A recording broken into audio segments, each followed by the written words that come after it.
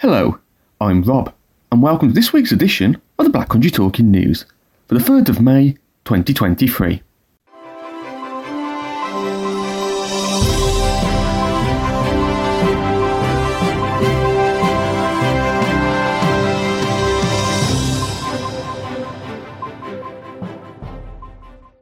Hello, and welcome to the Black Country Talking News, brought to you by the sightloss charity Beacon.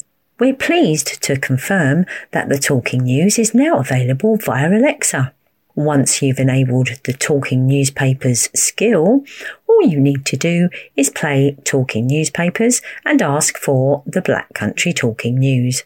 Our Talking News service is also available via the free Wireless for the Blind app. It can be found on the Beacon Centre website, www.beaconvision.org/talking-news, as a podcast via services such as Apple or Spotify, or as a free CD. Simply contact Beacon Centre on 01902 880 111. We hope you enjoy this week's edition. Reading this week, we have myself, Rob, Christine, Angela, Liz, Ian, Helen, Mina, Simon, and of course not forgetting Flashback Roger. In this week's edition we have local news for the Black Country, an update from Beacon, including the lifestyle newsletter for May, the quiz with Mina, the latest news from Wolves and West Bromwich Albion, a Did You Know section from Flashback Roger, the weather for the week ahead, and with King Charles I's coronation now only a couple of weeks away, we have a feature article showing information of the event and some special plans for children experiencing sight loss. Local news to start though, and we have a feature from the electoral services at Wolverhampton Council, detailing the changes and support that will be available at polling stations for the forthcoming elections this week. Hello, I'm Chris Lakewood, Electoral Services Apprentice at the City of Wolverhampton Council. And I'm Laura Doonan, Electoral Services Manager. We're going to tell you about the elections taking place in May and the improvements we are making in polling stations to ensure that people affected by sight loss are aware of the support available to help make your mark on the ballot paper. We will also cover the voting options available to you and the deadline dates to apply for postal and proxy votes. On Thursday the 4th of May 2023, there will be local elections taking place in Wolverhampton, where all 60 councillor seats are up for election following the local government boundary review. And these elections are also the first elections to be held under the new measures that have been brought in by the Election Act, which introduces the requirement to show photo ID in a polling station and to also make polling stations more accessible for people with disabilities. So to vote in a polling station, you will now need to bring an acceptable form of ID, such as a passport or driving licence. If you do not have an acceptable form of ID, you can apply for a free voter ID document known as a Voter Authority Certificate. If you need assistance applying for a Voter Authority Certificate in person, there are daily drop-in sessions taking place at Wolverhampton Civic Centre between 10 a.m. and 3 p.m. on weekdays. And a full list of acceptable ID and further information about applying for a Voter Authority Certificate can be found on our website at www.wolverhampton.gov.uk/elections. If you choose to vote in person at the polling station, there's a range of support available to you. All of the key signage in the polling station will now be printed on a yellow background, black text to make it more accessible. The slot on the ballot paper will have white stickers around it to make it more visible. You can also request additional lighting from polling staff. If you have difficulty completing the standard print ballot paper, you can request the use of a tactile voting device to help mark your vote in the correct place. The tactile voting device has a sticky backing which attaches on the top of your ballot paper. It has numbered lift-up flaps directly over the boxes where you mark your vote. The numbers are raised and in braille. You can request the use of a large print ballot form from the polling station as a guide to follow, or ask someone to read out the lists of candidates to you. This can be a companion or polling station staff. The candidates are in alphabetical order. You will need to remember the number of the candidate you wish to vote for. Then lift the flap with the same number and mark your cross in the box. You can then detach the tactile device and fold your ballot paper in half before posting it in the ballot box. Seeing AI apps or video magnifying glasses can also be used in polling stations as a reasonable adjustment in the Equality Act. Please inform the presiding officer in the polling station if you will be using these before you go to the polling booth. We will be training all of our polling station staff on these apps so that they are fully informed on how best to support you in the polling station. If you would prefer to bring a companion with you to assist in voting, as opposed to receiving assistance from a member of staff at the polling station, this is also possible. Your companion must either be a close relative who is aged 18 years or over, or a qualified elector. The voter should ask the permission of the presiding officer to be assisted by their companion. The companion, not the voter, is required by law to complete a simple declaration called Declaration to be made by the companion of a voter with disabilities. The companion should fill out the declaration and sign the document. If requested, polling staff can also assist you with marking your ballot paper.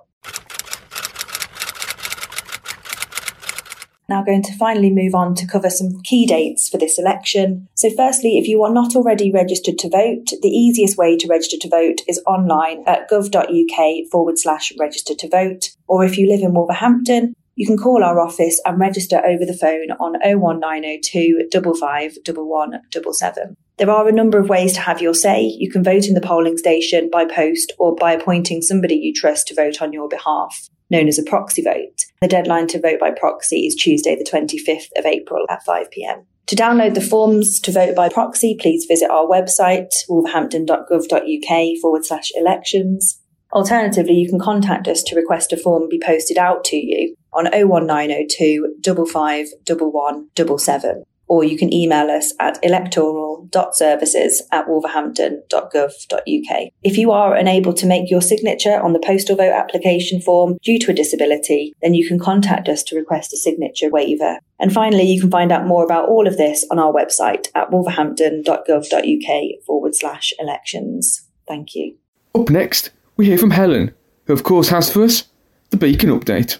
Hi everyone, it's Helen from Beacon, back with your regular update first this week. Do you want to join us for a really good time? Hope you like the pun. Yeah, our fishing sessions with our friends at Albrighton Moat are back. We'll be casting off next month. If you'd like to join us, call 01902 880 111 or visit our website www.beaconvision.org/what-on-may-2023. Now, did somebody say discount? To celebrate the double bank holiday weekends, we've got a discount code for anyone wanting to sign up to our 5k family fun colour run at Wolverhampton's East Park on May the 14th. Just use the code BANKHOLES, that's BANKHOLS, and receive £1 off a standard adult or child ticket. Booking fee still applies. Don't miss out. Get your ticket now. It's www.beaconvision.org/colour-run. And that offer ends on Tuesday, May the 9th. Now, last this week, I have got some sad news for you, unfortunately. Tributes have been paid to a vice president of the JW Hunt Cup who has sadly passed away. Over the years, the JW Hunt Cup has had many loyal and generous committee members, and none more so, say the organisers, than Mohan Singh Meheru, who died on April the 23rd. Known affectionately as Mohan, he was on the committee of a football competition whose entire proceeds go to the Beacon Centre for the Blind and Partially Sighted. He was a wonderful, kind and compassionate man who made a huge impact on his community, said Lisa Cowley, the Beacon Centre's chief executive. Mohan was proud to be a member of our committee and believed in the cause and the Beacon Centre, said Alex Hamill, the JW Hunt Cup president. He always said that the committee was special people. He didn't miss many meetings and was happy to pay for medals and sponsor many other things for us over the years, he added. A proud Sikh, Mohan came a successful businessman, though he started work as a teacher when he first arrived in Britain. Born in 1941, he came to England in 1965. He decided teaching was not for him and he became a metal polisher at Marshall's in Claregate, Wolverhampton. Mohan started his own business, the Merrydale Polishing Company, and built it up, expanding its activities. Eventually, he had a factory in Bilston and another in Wednesbury. In 2012, Mohan became a published author with his book Opportunity and Culture, 4 Decades in England. In the book, Mohan said the letter he received informing him he'd be allowed to work in England proved to be a turning point. He wrote, "It opened the door to a new life in a new country and enabled me to achieve a measure of success in business of which I am proud." Well, what a remarkable life. I'll be back next week with another update. Cheers for that update, Helen. Up now, we're our next block of local news. And starting this one off, we first hear Christine. The coronation of King Charles will be an occasion to bring the country together. The coronation of King Charles III will be broadcast with live accessible commentary on the red button on BBC One and live audio description on ITV1 on Saturday 6th of May. How to watch? BBC One. The event will be broadcast live on BBC One and blind and partially sighted people will be able to join in through a synchronised accessible commentary on the BBC red button or catch up on iPlayer. This type of accessible commentary is different to audio description. Whilst audio description has traditionally been pre-recorded and mixed into the main audio after filming, this accessible commentary will be transmitted live as the event happens. ITV1. The coronation will be broadcast with live audio description on ITV1. This will be the very first broadcast on UK TV with live audio description, so a moment in itself to celebrate. Viewers will be able to switch the audio description on in the usual way by pressing the AD/audio description button on the remote control. This is the very first time that a live programme on UK TV will be made accessible for viewers with sight loss. ITV and BBC are using pioneering methods to deliver live AD, which could become blueprints for future events. People with sight loss can treasure memories of the coronation forever with a Braille souvenir programme. Blind and partially sighted people will be able to remember the coronation of His Majesty King Charles III forever thanks to a beautiful Braille, audio and large print coronation programme created by the Royal National Institute of Blind People, RNIB. RNIB Newsagent has produced a special commemorative guide to celebrate the historic occasion on Saturday, the 6th of May, when Her Majesty Camilla, the Queen Consort, will also be crowned. The coronation takes place at Westminster Abbey and will be followed by a weekend of special events. The guide takes you through all the long-standing traditions and pageantry of the coronation ceremony itself, and as their majesties want to encourage people to mark the occasion with friends, families and their communities, it has also information on how you can enjoy events such as the coronation big lunches and the big help out.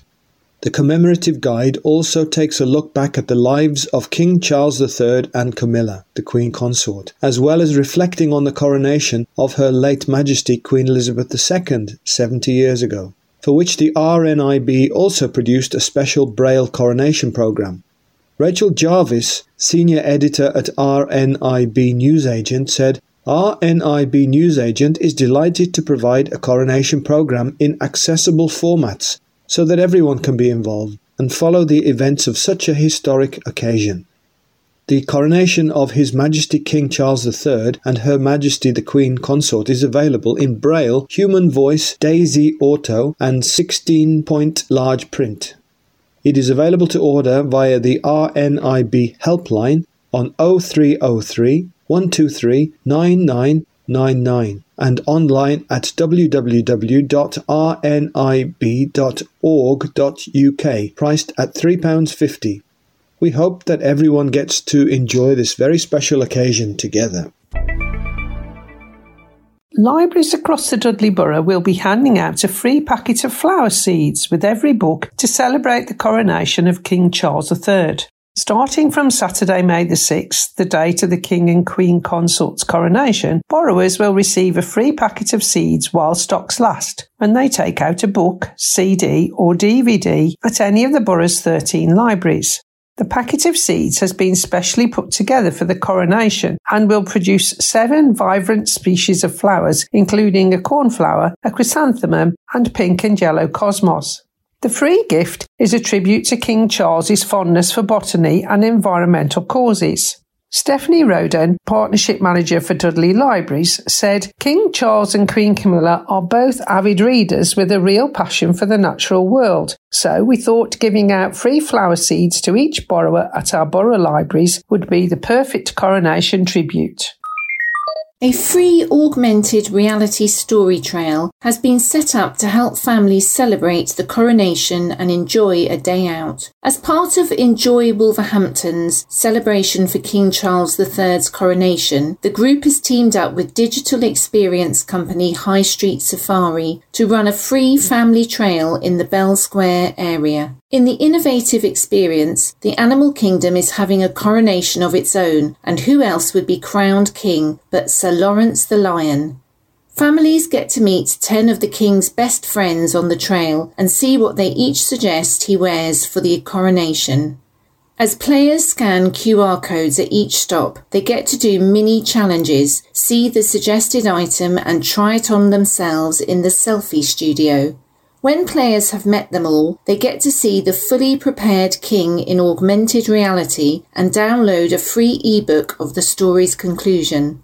The idea behind the event is to encourage families to come into the city centre, especially the Victoria, Worcester, Skinner and Salop Street areas, with a free, exciting event that gets kids out and exercising without even realising it. Shopping parents will love being able to get the kids on board, and families looking for a relaxing day out can encourage kids to have a screen time break and get rewarded at the end. The King's Wardrobe Trail is located at 10 stops. They are positioned so that families can rediscover parts of the city centre affected by recent public realm upgrade works. The trail only takes about 25 minutes to complete, but can be completed in more than one visit and is completely free for families and groups to take part in. The unique technology used on the trail means that families don't need to download an app or sign up to anything. The trail runs until Sunday, June the 4th. To find out more about the trail, go to thyg.uk/CQJ089543.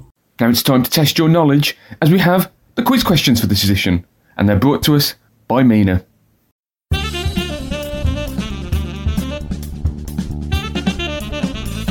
Hello and welcome to this week's Star Wars themed flashback quiz. All the answers you need can be found later in Flashback Roger's Did You Know feature. But for now, here are your questions. Are you ready? Question 1. When was the first Star Wars film released? Question 2. Was Yoda a true Muppet? Question 3. How was Chewbacca's voice created? Question 4. How much did the first Star Wars film earn? Question 5. How long did it take to make the first Star Wars film? And finally, question 6. Which 2 film studios were used to make Star Wars? As always, I'll be back to reveal the answers later in the show, but for now, good luck! Cheers for those questions, Mina. I'll get my mind working on those. Up now, however, it's another block of local news. A family-run gin shop has created a special coronation spirit to mark the historic occasion, and a bottle is on its way to Buckingham Palace. Moonshine and Fuggles in Ironbridge, which is run by Derek Bowen, has come up with a limited edition King's Coronation gin. Limited to 74 bottles, one for each year of King Charles III's life, Mr. Bowen said the first bottle is going to the King as a gift to mark his coronation. He also recalled how he once ran, literally, into the future monarch as a child. It is not the first time Moonshine and Fuggles have produced a regal spirit, having prepared a special gin to mark the Queen's Platinum Jubilee, which was also sent to Buckingham Palace. Mr. Bowen said he had even been told that particular tipple had been seen on the bar in the royal household at Windsor by a member of the royal staff who had visited the shop. The latest gin, which was distilled in Brierley Hill at the West Midlands Distillery, is described as an old-school dry gin, with a double helping of juniper and a host of botanicals to reflect the King's own well-known passion for nature. Mr. Bowen said that 2 of the botanicals had actually come from Ironbridge, cherry blossom and alpine flowers. Money from the Jubilee gin paid for a special tree to be planted in Dale End Park in Ironbridge to mark the occasion, and the latest gin will do the same, to allow for a tree in tribute to the new king. Mr. Bowen said he hoped King Charles III would enjoy the drink and also revealed he had even bumped into the future monarch as a child in the 1970s. The chance occurrence came as the then Prince was visiting the county and Mr. Bowen was a young cub, ready to greet him with the rest of the scout troop. He said, "I am nearly 60 years of age, but when I was 11, when Prince Charles visited Ironbridge back in 1970, I was down there waving my flag as a Cub Scout. But before I was doing my paper round, I put on my Cub uniform, ran down Madeley Bank, and as I ran round the corner, I ran straight into Prince Charles and fell over. He picked me up, put my hat back on my head, and put me back in line." Staff at an independent Wolverhampton tailor say they felt honoured after a member of the King's Guard requested his uniform be fitted by the shop in the run-up to next weekend's coronation. Tettenhall Tailors on High Street, Tettenhall, has been working non-stop to tailor the uniform for a loved customer. Soldiers of the King's Guard will be featured in the royal procession among members of other branches of the armed forces. Shop owner Garinda Dillon said, "We do tailor for most things, but we really didn't expect a customer to come in with a royal dress uniform. We were really surprised, but we wanted to do our best." The customer, who didn't want to be named, visited for adjustments and to get the ceremonial outfit's insignias attached, placing special care on the placements of chevrons and other insignia to stick within regulations, giving the tailor shop only a week to modify the uniform. "It was such an honour to do something like this. We really treat every article of clothing that comes in here with respect, but this was such an honour." The whole team worked on this piece, and honestly, it was such an honour to be working with something so important. The King's Guard uniform features a neck-high black tunic, chainmail shoulder guards, and gold leg stripe. The uniform is commonly used for ceremonial occasions such as parades and state funerals, as well as public duties around the royal residences.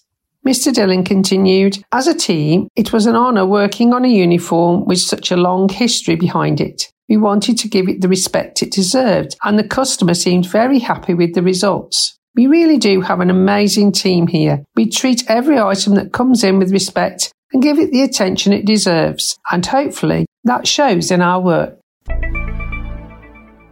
The public are being invited to join in the fun of the coronation at the Black Country Living Museum. The museum is putting on a host of activities over the bank holiday weekend, providing a chance for people to go back in time and look at royal celebrations from across the last 200 years. With events running from Saturday, May the 6th to Monday, May the 8th, it will be an opportunity to discover how people across the Black Country celebrated the United Kingdom's kings and queens, see the royal souvenirs that were made here in the Black Country, and discover the truth about King Edward VIII, the king who never had a coronation. Those visiting will be able to head into the Canal Side village to explore period houses and shops, meet historic characters, including Mr. Singh, the pub landlady and the Bossy Street party organiser, who need help setting up for the celebrations and join in the street parties. A spokesperson for the museum said, "Make sure to come dressed for the occasion. Why don't you dig out your fancy dress costume, wear red, white or blue, or even dress in your finest for a royal bash? Grab a bag of the museum's famously Boston fish and chips and sit down to enjoy the jubilant atmosphere with a good old-fashioned sing-along at the museum's village street party." There will be a range of traditional street games and races and a chance to go home with paper souvenirs and loaves of bread from the village baker. For more information or to book online, go to bclm.com. It will be a royal weekend for two Black Country charity leaders who have accepted invitations to attend the coronation of King Charles III. Kim Hatton and Claire McKen from Wolverhampton-based children's charity Let Us Play will take their seats in Westminster Abbey alongside royals, world leaders and other dignitaries for the coronation on Saturday, May 6th.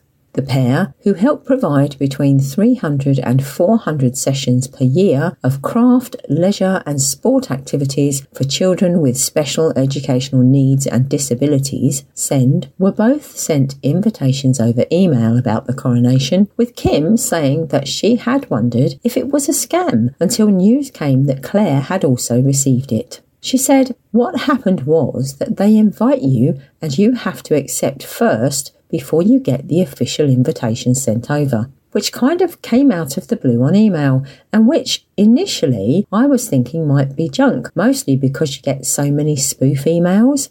However, I checked with Claire and she told me she'd had the same email come through, so we checked it and saw it had come from a gov.uk email address, so realised it was the real thing. We then did a lot of correspondence going backwards and forwards, and eventually we got the really nice invitations in the post last week. Ms. Hatton said the feelings were of excitement and also wonderment about why they had been picked to go, and spoke about how she was looking forward to the event. She said, "We're going down the day before, as you need to be at the Abbey for 9 a.m. on the day. So rather than rush down, we're going to have a nice night in London and soak in the atmosphere, then get there for the coronation nice and early. I'm going to be sat there watching royals and politicians and everyone, and I'll be sat there trying to work out who everyone is." I've had the most amazing reaction as well, with even my dentist talking about it. It's a once-in-a-lifetime thing, so we're both going to just soak it up and enjoy it. More local news to follow, but now Pete's got a few ideas of how to help with living with sight loss.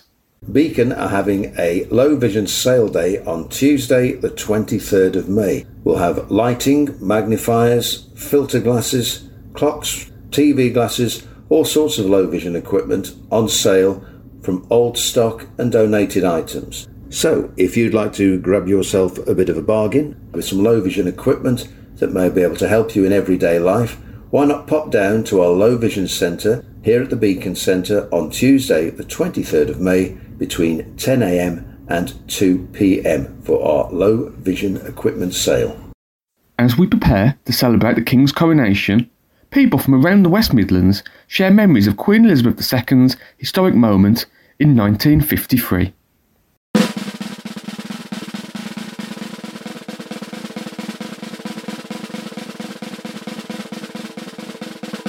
Anita Lonsborough, 82, of Tettenhall.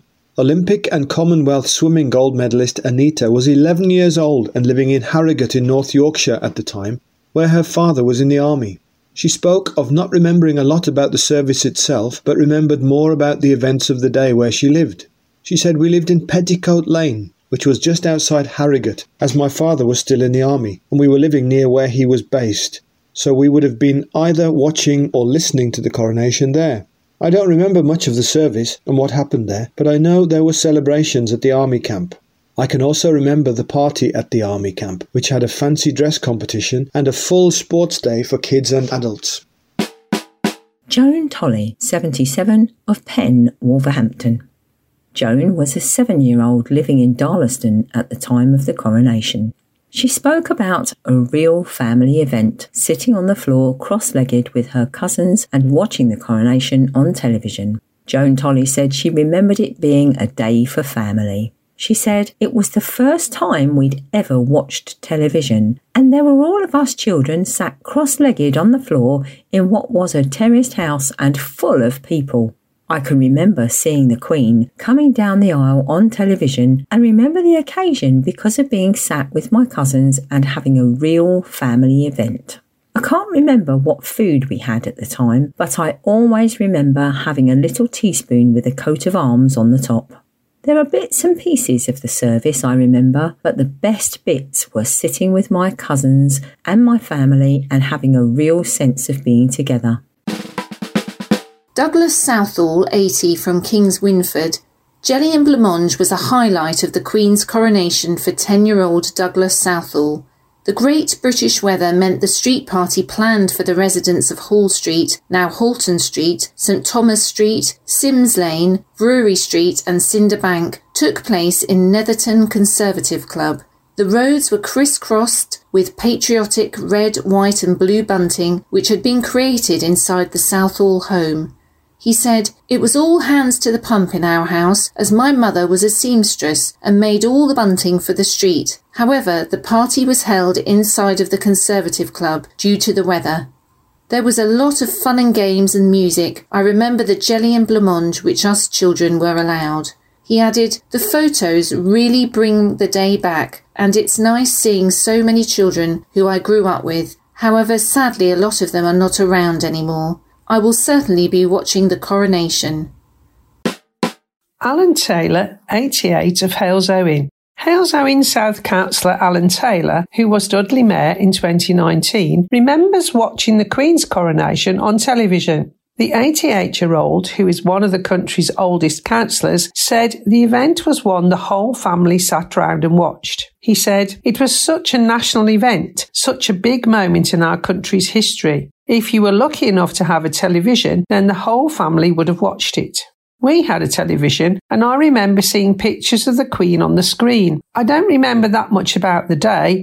I've had a lot of birthdays since then." He added, "But as a family, we all watched it together. I'm glad we had a television. I'm sure a lot didn't in those times." The week of Charles's coronation will be one to remember for Councillor Taylor, as he is standing again in the local elections for the Conservative Party in Halesowen South. He said, "I will certainly be watching the coronation on television with my family on the day." Pauline Preedy, 84, of Merrydale. Pauline was a teenager at the time of the coronation, living in the Moseley area of Wolverhampton. She said for her it was a very quiet day, as after being let down by a friend, she didn't feel like doing much on the day. She said, "My friend was supposed to meet me in town, but she let me down, and I didn't really feel like going anywhere after that. I'm sure there were street parties going on, but I don't remember anything around my house on Dean's Road at the time. Plus, we hadn't even got a television by that point.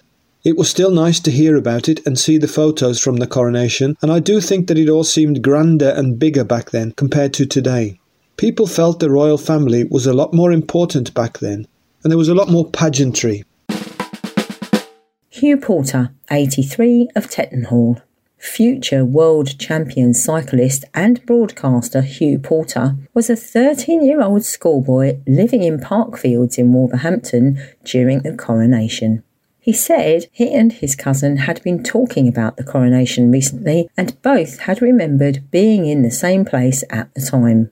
He said, "Joan and I remember both her coming down with her mum and dad to our house in Parkfields and watching the coronation on a little black and white television with me, my parents and my sister. We both also remember a bit in the service where the narrator said something about how the Queen was going to be anointed with some sort of special oil and how we weren't going to see that on television.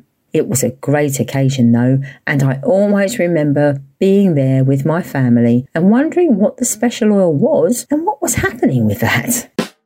Joan Carter, 78, of Bradmore, Wolverhampton. Joan was an 8-year-old schoolgirl living on Cherry Street when Elizabeth's coronation was taking place. She said she remembered having a television for the first time in the house and having a big party in a local school. Joan Carter said the family had bought a television set for the first time.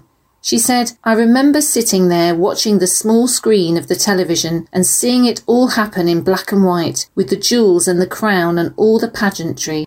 We also had a party, not a street party, but a big party at a local school, and I remember we were all given a free mug at the party, which I kept for a long time, but which I think has either been broken or got lost. It all seemed very grand back then, and I think it was really worth seeing on television and being with my family."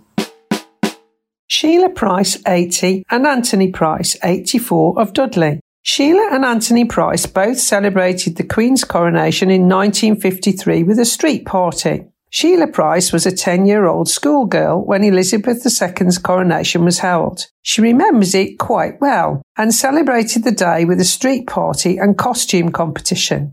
She said, "We saw it on the television when she was crowned. She was absolutely marvellous. She was such a lovely lady and it was a lovely event. A couple who lived in the street dressed up as King and Queen. We were only talking about it the other week. I remember it quite well. We had a tea party and a party in the street. We enjoyed it. I was living not far from the street we live on now, just a couple of yards away. It was a really lovely day." Anthony Price was 14 years old and living in Rowley Regis when Queen Elizabeth II was crowned at her coronation. He celebrated the day with a street party on the Brickhouse Farm estate where he lived at the time. He said, "We had a big street party up there. We watched it on the television as well. I still remember it well. She was a lovely lady, the Queen. Philip was always by her side or just behind her. They both had a good life. If I remember rightly, we all had a Coronation coin, but whatever happened to them I do not know. All the kids had one, and there was a lot of kids. There were big families then.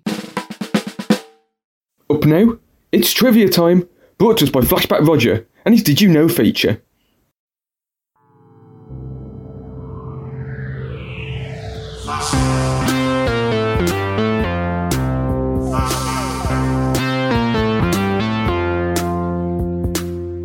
Hello everyone, I hope that you're all okay on this Star Wars day, or as they say in the films, may the 4th go with you. Sorry about that very old joke, but it does lead me on nicely to say, now did you know that? Star Wars was released in 1977. The film was originally to be titled The Adventures of Luke Starkiller, as taken from the Journal of the Whills, Saga 1, The Star Wars. During production, however, the writer George Lucas changed Luke's name to Skywalker and altered the title to just Star Wars and finally just to Star Wars. And contrary to popular belief, and it was the subject of much controversy, the character of Yoda is not a Muppet. Legendary Muppeteer Frank Oz voiced Yoda, and Jim Henson oversaw his creation, but he was built by a member of the Lucasfilm and not by the Muppet team. So don't expect to see him at Kermit's holiday party. The sound of a TIE fighter engine was created by combining an elephant's bellow and a car driving on wet pavement. Chewbacca's voice is a mix of bears, walruses and lions, badgers and other animals. And the noise a lightsaber makes is created by combining the hum of an old television picture tube and the buzz of a film projector's motor. In 1977, Star Wars box office grossed over $196 million. Since then, the whole Star Wars films have earned over $2 billion, making it the biggest earning franchise in the world. Star Wars films were made in Pinewood Studios, situated in Ivor Heath in Buckinghamshire, approximately 20 miles west of central London. It has served as a production facility for every Star Wars film made since the 2012 acquisition of Lucasfilm Limited by the Walt Disney Company, but before that, Elstree Studios were its home. Star Wars is in production for 4 years, with scenes shot in Tunisia and Death Valley, California, and on sound stages in England. When it was released on May the 25th in 1977, Star Wars, later retitled Star Wars Episode 4 A New Hope, although its popularity was predicted to be poor to average, it met with runaway and resounding success. And if you'd like to search Wikipedia for information and you're a real hardened Star Wars fan, then there is a website called Wikipedia, packed with all sorts of details about the films. In fact, there is more information than you could shake a lightsaber at. So I hope you found this lot entertaining this week. It was a little bit different from the usual topics, I know, but I do hope you enjoyed it. In the road up, as Yoda might say, off to search the galaxy I am for next week's issue, so I'll say bye for now. Ta-ra a bit. Ta-ra!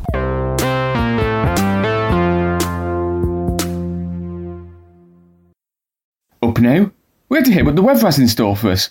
Brought to us as always by Mina.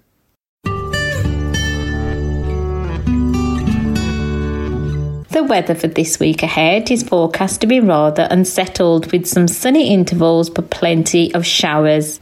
Temperatures are also forecast to be around average for this time of year at 16 degrees. UV levels are expected to fluctuate between low and medium as we go through the week and see longer spells of sunshine. The sunrise and sunset times are 5:20 a.m. for the sunrise and 8:50 p.m. for the sunset. For Friday 5th of May is forecast to be wet with a small chance of sunshine breaking through the thick cloud.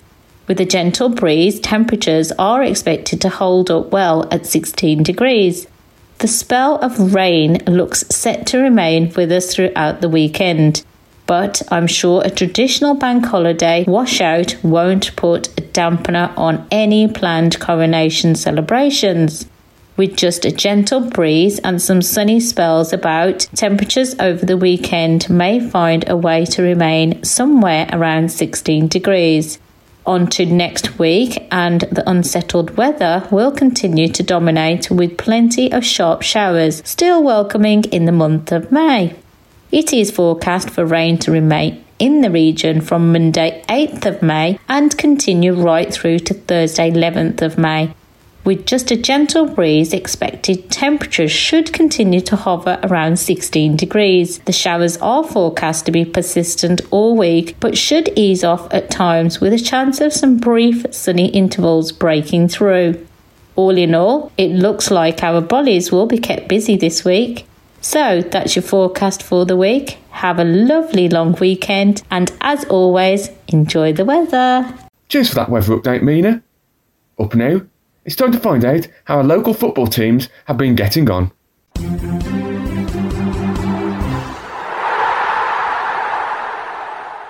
With the sun shining down beside the south coast seaside, you'd be forgiven for thinking there were beach balls bouncing and John Glover Kind's lyrics on loop. Unfortunately for the Wolves' faithful concerned, this was no time to be on the beach, as the Old Gold suffered their heaviest ever Premier League defeat after an embarrassing display against Europe-chasing Brighton. It took just 6 minutes for the hosts to go ahead. The first half rout then ensued. A disorganised and disjointed Wolves, relentless attacking football from the Albion, Brighton and Hove, and a world-class volley to boot made it 4-0 before half-time. The Seagulls were aggressive, quite literally, as whilst the game was momentarily halted before half-time, a local gull swooped in from afar to bombard the beleaguered Wolves yet further. Changes were made at half-time, but they were immediately rendered useless, as just 3 minutes in the hosts made it 5-0 with consummate ease. Condemned to such a painful defeat, some supporters in the away end left before full-time, as the catalogue of errors from Wolves became a box-set series, with another comical moment allowing Brighton to make it 6-0. Insert Keystone Cops theme music about here. In the post-match presser, Julen Lopetegui spoke sincerely to the travelling Wolves fans that had made the long journey. I apologise to the fans because they come here and it's a bad day for them, he said. We play for them and we are very sad. But in the same way, it's important to remember 4 months ago, and now at least we have the possibility to be out of relegation. That is a very big aim for us. In another remarkable round of Premier League matches, results were favourable for Wolves as they remain 7 points clear of relegation with 4 games to go. For Albion, results were not so kind, as despite showing great resolve to rally from behind for consecutive weeks to win 2-1 at home to Norwich, the Baggies remain 2 points outside of the playoff positions with just the fun and frolics of the final weekend to go. Although all hope to make the playoffs is not lost, it would take a most unlikely permutation of results for Albion to sneak through the back door should they overcome Swansea down on the South Wales coast on Monday. Saturday's points were seen out professionally and comfortably, and there was even time for an emotional Jake Livermore cameo from the bench after confirmation of his summer exit. At the final whistle, Corberan and his troops took the acclaim of the fans inside the stadium, in a lap of appreciation at full time. With Connor Townsend's wonderful free kick and Jed Wallace's winner, meaning they signed off at the Hawthorns with yet another victory. After the game, the head coach spoke passionately about his players, praising them for their heart, not just for the big response against Norwich, but recognising their efforts throughout the course of the season. With both sets of Black Country fans currently wondering what might have been, or what might still be. In the context of Albion and Wolves both lying rock bottom at the start of Carlos Corberan and Julen Lopetegui's tenure respectively. The position both clubs currently find themselves in are impressive achievements of note. Have you done any good at the quiz this week? Well, now's the time to find out, as we have the quiz answers.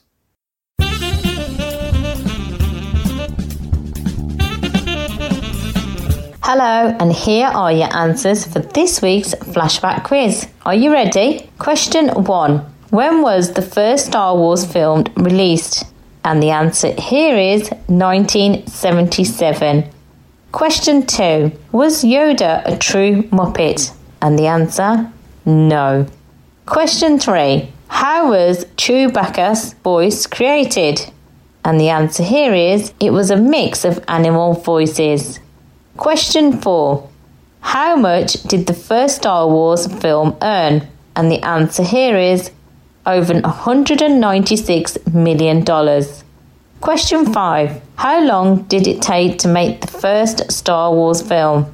And the answer here is, of course, 4 years. And finally, question 6. Which 2 film studios were used to make Star Wars? And the answer here is Elstree and Pinewood. How did you do? Did you get them all right? If not, not to worry, as I will be back next week to test you once again. Bye for now. Time now for our latest edition of Sight Loss Tips, provided by the charity InfoSound. For further details on any of the items and practical information in this bulletin, you can also contact Beacon's team of sight loss advisors on 01902 880 111, and that number again, 01902 880 111. TNF Soundings. Features from across the UK.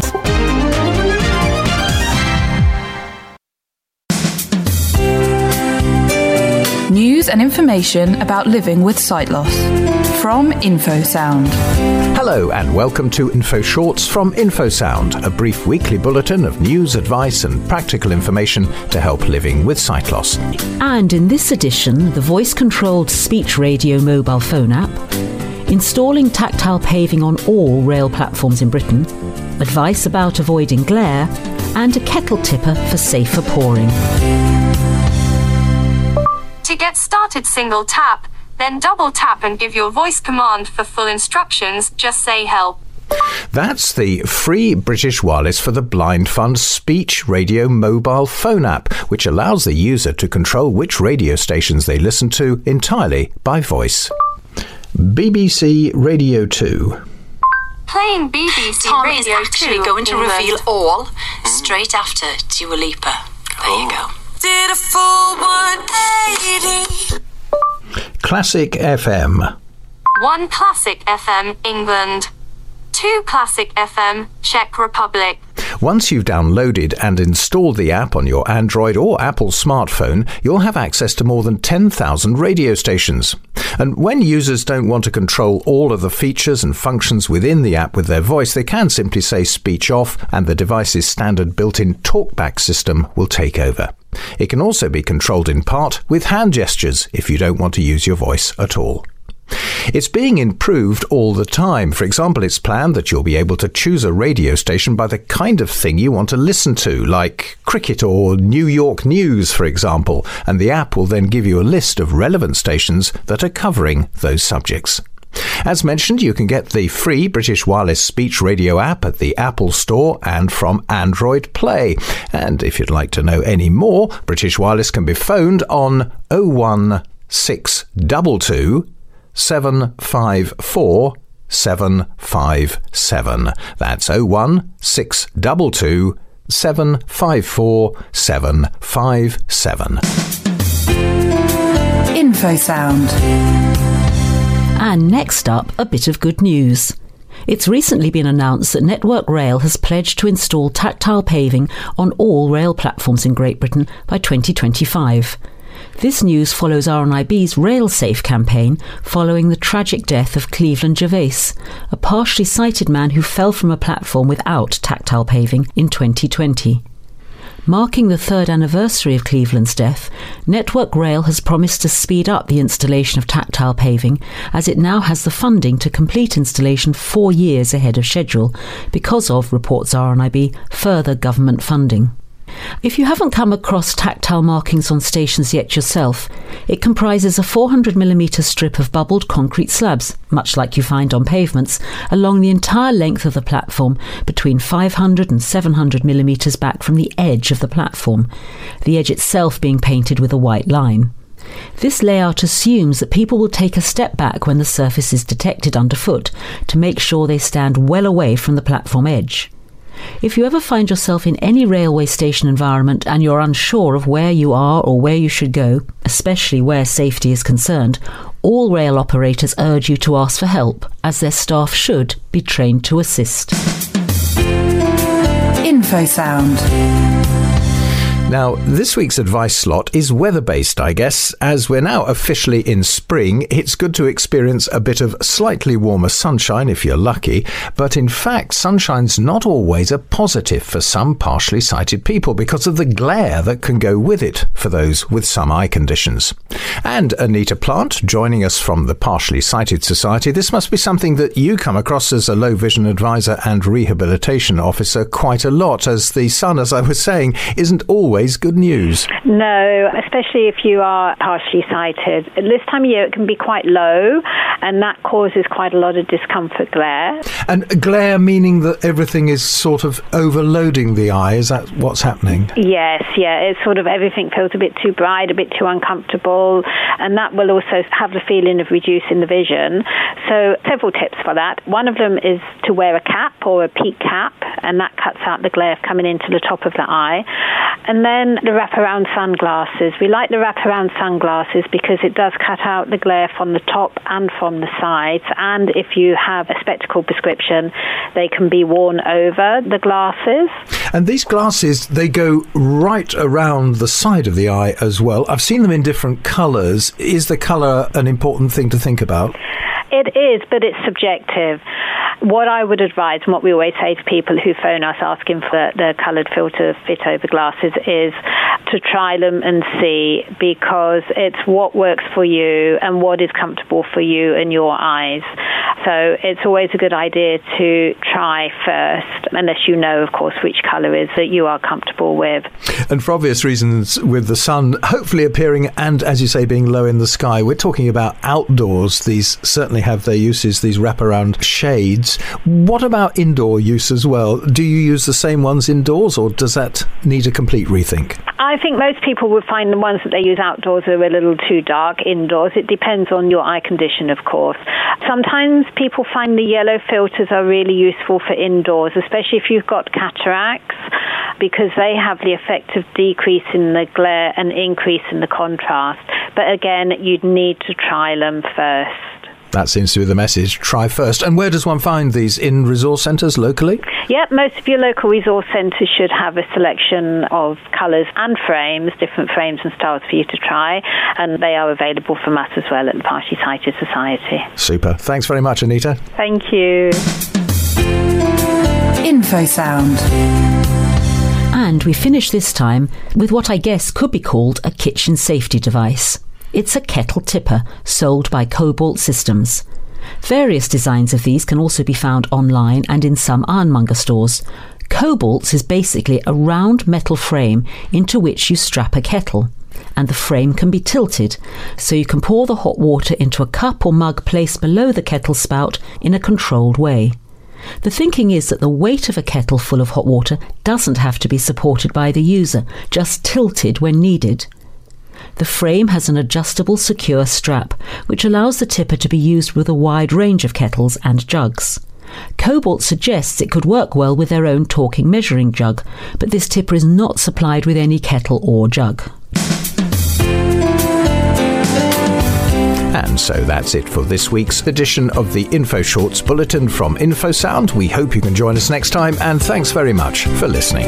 News and information about living with sight loss from Infosound. TNF Soundings. It's spring, and that means it's daffodil time. So here's William Wordsworth's much-loved poem about the daffodils, also known as I Wandered Lonely as a Cloud. TNF Soundings. Features from across the UK. Hello, this is Alan, and it's daffodil time. So here is William Wordsworth's poem about the daffodils. I wandered lonely as a cloud that floats on high o'er vales and hills, when all at once I saw a crowd, a host of golden daffodils, beside the lake, beneath the trees, fluttering and dancing in the breeze. Continuous as the stars that shine and twinkle on the Milky Way, they stretched in never-ending line along the margin of a bay. 10,000 saw I at a glance, tossing their heads in sprightly dance. The waves beside them danced, but they outdid the sparkling waves in glee. A poet could not but be gay in such a jocund company. I gazed and gazed, but little thought what wealth the show to me had brought. For oft, when on my couch I lie in vacant or in pensive mood, they flash upon that inward eye which is the bliss of solitude. And then my heart with pleasure fills, and dances with the daffodils. TNF Soundings.